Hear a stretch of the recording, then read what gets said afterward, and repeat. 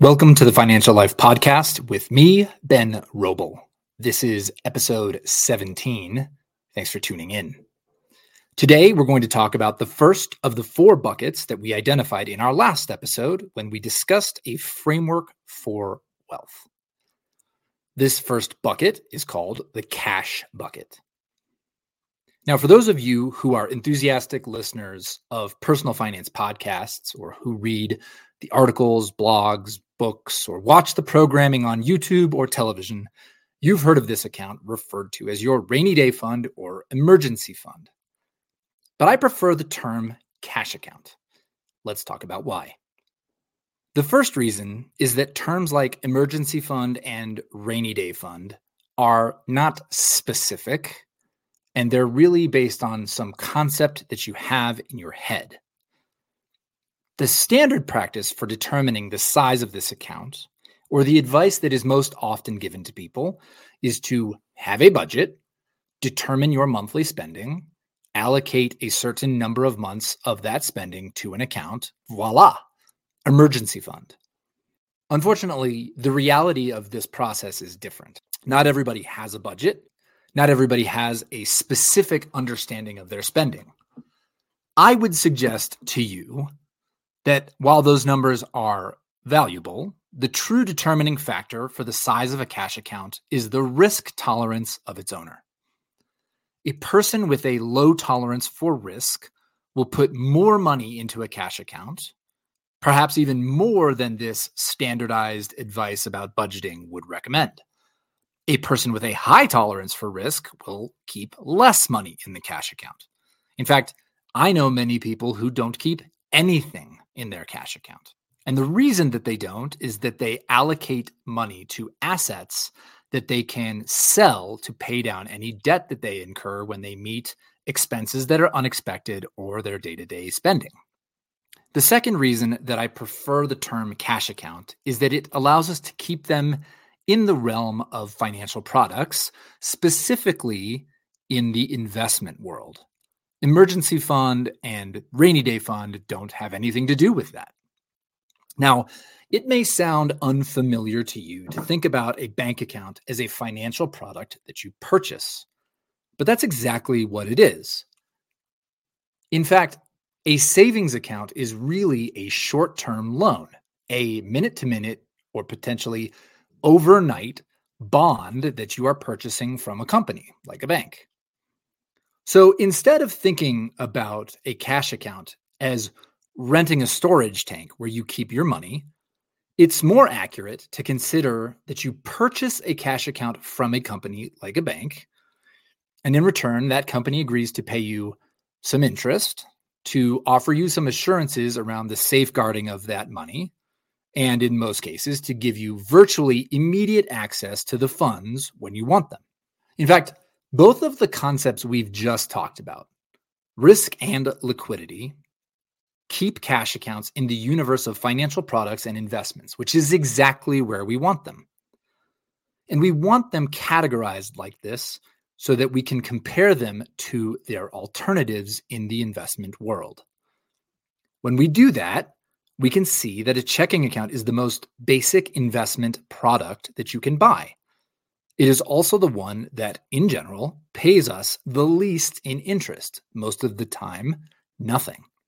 A step up from there is a savings account and then a high-yield savings account, both of which have restrictions relative to the checking account, and so therefore they can pay us more in interest.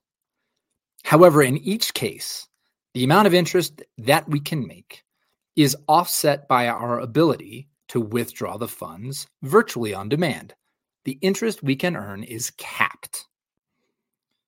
The liquidity option, our immediate ability to access our money, means that there should be more attractive alternatives for the money that we do not need to have available to us immediately. Now, because they are such a popular topic on social media, let's spend a few moments talking about high-yield savings accounts. Financial products are generally priced on the market's perception of their risk. And for a deposit account, that risk comes from the company that offers the product. So that means a higher rate implies a higher risk. So while high yield savings accounts generally do offer a higher rate than the similar products that you find at traditional banks, it's important to consider how they're different and the risks associated with them. Generally speaking, high yield savings accounts are only accessible online, and they are not as convenient as the typical accounts that you find at your bank. When there are problems in the economy, you may also find that the rate you're being paid in a high yield savings account does not actually compensate you for the risk that you are taking. And we've seen this over the last decade or so. Whenever there is financial stress in the economy, a huge amount of deposits flow to the largest banks in the country, the JP Morgan Chases, the Bank of Americas, the Wells Fargos, and the Citibanks. And that's one reason why they don't have to offer as high a rate on their accounts as other companies do. So to recap, our framework implies that if you are concerned about or focused on the amount of interest or return that you are making in your cash account, you have far too much money in it. The purpose of a cash account is to give you convenient access to money that you need for day-to-day spending and that you might need in an emergency. But that latter category is almost impossible to forecast. By definition, an emergency comes up without warning, and we don't know how much it will cost. So while it's true that the amount of money in a cash account can be driven somewhat by a budgeting process, I would argue that it is driven more by your tolerance for risk.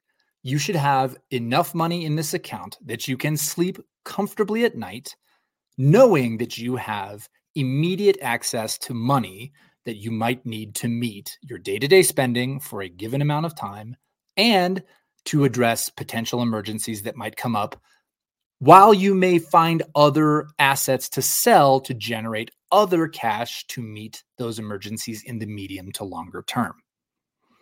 Now, if you want to use a high yield savings account for this money so that you can have a higher return on it, that's okay. But just do it with your eyes wide open, understanding the trade-offs you're making and the risks that you're taking on. But as a general rule, instead of accepting lower returns on a cash account in exchange for liquidity or availability of your funds that you don't need on cash in excess of the amount that allows you to sleep comfortably at night, start thinking about bucket 2, the cash plus bucket, which is what we'll talk about tomorrow. Thanks for listening.